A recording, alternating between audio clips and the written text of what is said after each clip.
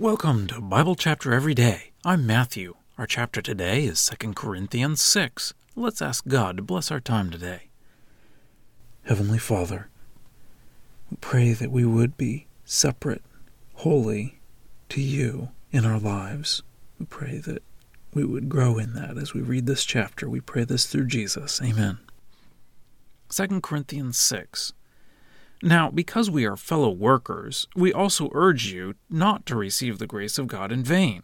For he says, "At the acceptable time I heard you, and in the day of salvation I helped you."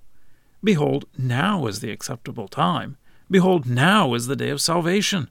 We are giving no one an occasion for taking offense in anything, in order that our ministry will not have fault found with it, but commending ourselves as servants of God in every way, in much endurance, in afflictions, in distresses, in difficulties, in beatings, in prisons, in disturbances, in troubles, in sleepless nights, in going hungry, in purity, in knowledge, in patience, in kindness, in the Holy Spirit, in love without hypocrisy, in the word of truth, in the power of God, with the weapons of righteousness for the right hand and the left hand, through glory and dishonor, through slander and good repute, regarded as deceivers and yet truthful, as unknown and yet known completely, as dying, and behold we go on living, as disciplined and yet not put to death, as grieving but always rejoicing, as poor but making many rich, as having nothing and possessing everything. We have spoken freely and openly to you, Corinthians. Our heart is open wide. You are not restricted by us, but you are restricted in your affections. Now, in the same way, in exchange, I am speaking as to children, you open wide your hearts also. Do not become unequally yoked with unbelievers, for what participation is there between righteousness and lawlessness? Or what fellowship does light have with darkness? And what agreement does Christ have with Beliar? Or what share does a believer have with an unbeliever? And what agreement does the temple of God have with idols?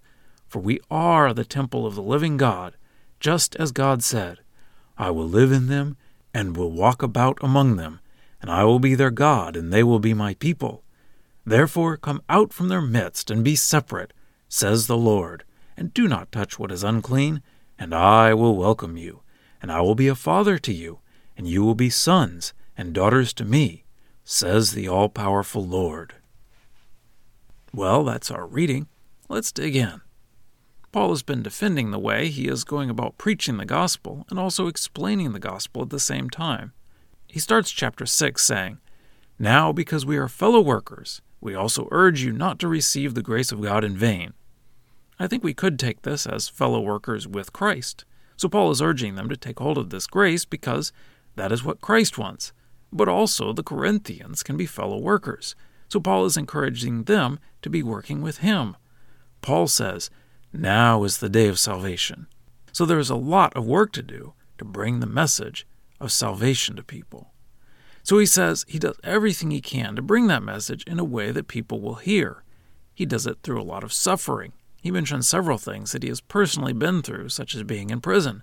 But then he switches to his manner of going through those things when he mentions patience and in the power of God. He uses several contrasts like, as poor, but making many rich. Paul didn't have much money because he wasn't taking money from many of the people he preached the gospel to. But the gospel is riches, and by teaching people he was making them spiritually rich. Paul says he's been open and giving to the Corinthians, and he wants them to be open to him. You can feel the emotion there, and how much Paul has put into them, and how painful it is when they are turning away from Paul.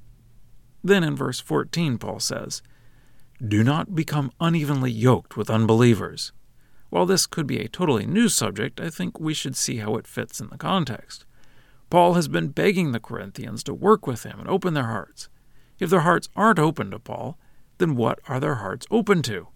Possibly the people who are stirring them up against Paul, or as he goes on, more likely non-believers in the community of Corinth. Remember in 1 Corinthians, Paul spent chapters dealing with sexual sin and why fornication is wrong, with idolatry, and why they should not be participating with idol worship. We aren't so familiar today with yoking animals together, A yoke is something you put on the animal's neck and shoulders so that they can pull a load. When you have a large load, you will yoke two animals together so that they can together pull the load. So the yoke goes across both of their shoulders. If you yoked two animals that had different capabilities, it would not work well for either the animals or the load you're trying to pull. You need two well-matched animals to pull together to pull a large load. So Paul says it doesn't make sense to try to work together with an unbeliever. Paul started this chapter talking about fellow workers. So if the Corinthian Christians are enticed by the worldly, idolatrous people of Corinth, they will be unequally yoked. They won't get anything done, and it will hurt them. So Paul strings together several Old Testament quotations about being separate to God. And now for a deeper dive. How could we be unequally yoked today? One of the common applications made of this passage today is about Christians marrying non-Christians. That is a very strong yoke. I don't think that was the main point Paul was trying to make here, but I think it is a very valid application of the principle. But if we try to make this passage just fit marriage, we will miss a lot of application in our lives. What are you trying to accomplish in your life? We could apply this to business. Not that a Christian cannot work for a non-Christian, but if our goals are to get ahead in that area, we're going to have this issue. We cannot serve God and money. There are lots of people in the business world who have very different goals than God's goals, so we have to be careful about joining up with them. We have to be in the world, but not of the world.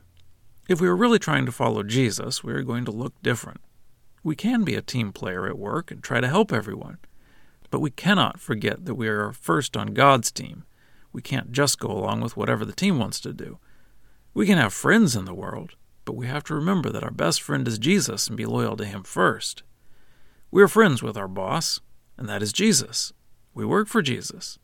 Now, Jesus may place us at a company, and we may draw a paycheck from that company for many years, but we know that Jesus is just paying us through the company. Every check is signed by Jesus. So when they encourage lying at work, our boss doesn't want that. And we aren't worried about losing that job because Jesus is our true boss, and He can place us somewhere else or pay us in other ways we cannot even imagine right now. So yes, if this applies to business and friendship, it certainly applies to marriage. Are we holy? Set apart for God? Scripture quotations are from the Lexham English Bible, copyright 2012, Logos Bible Software. Lexham is a registered trademark of Logos Bible Software.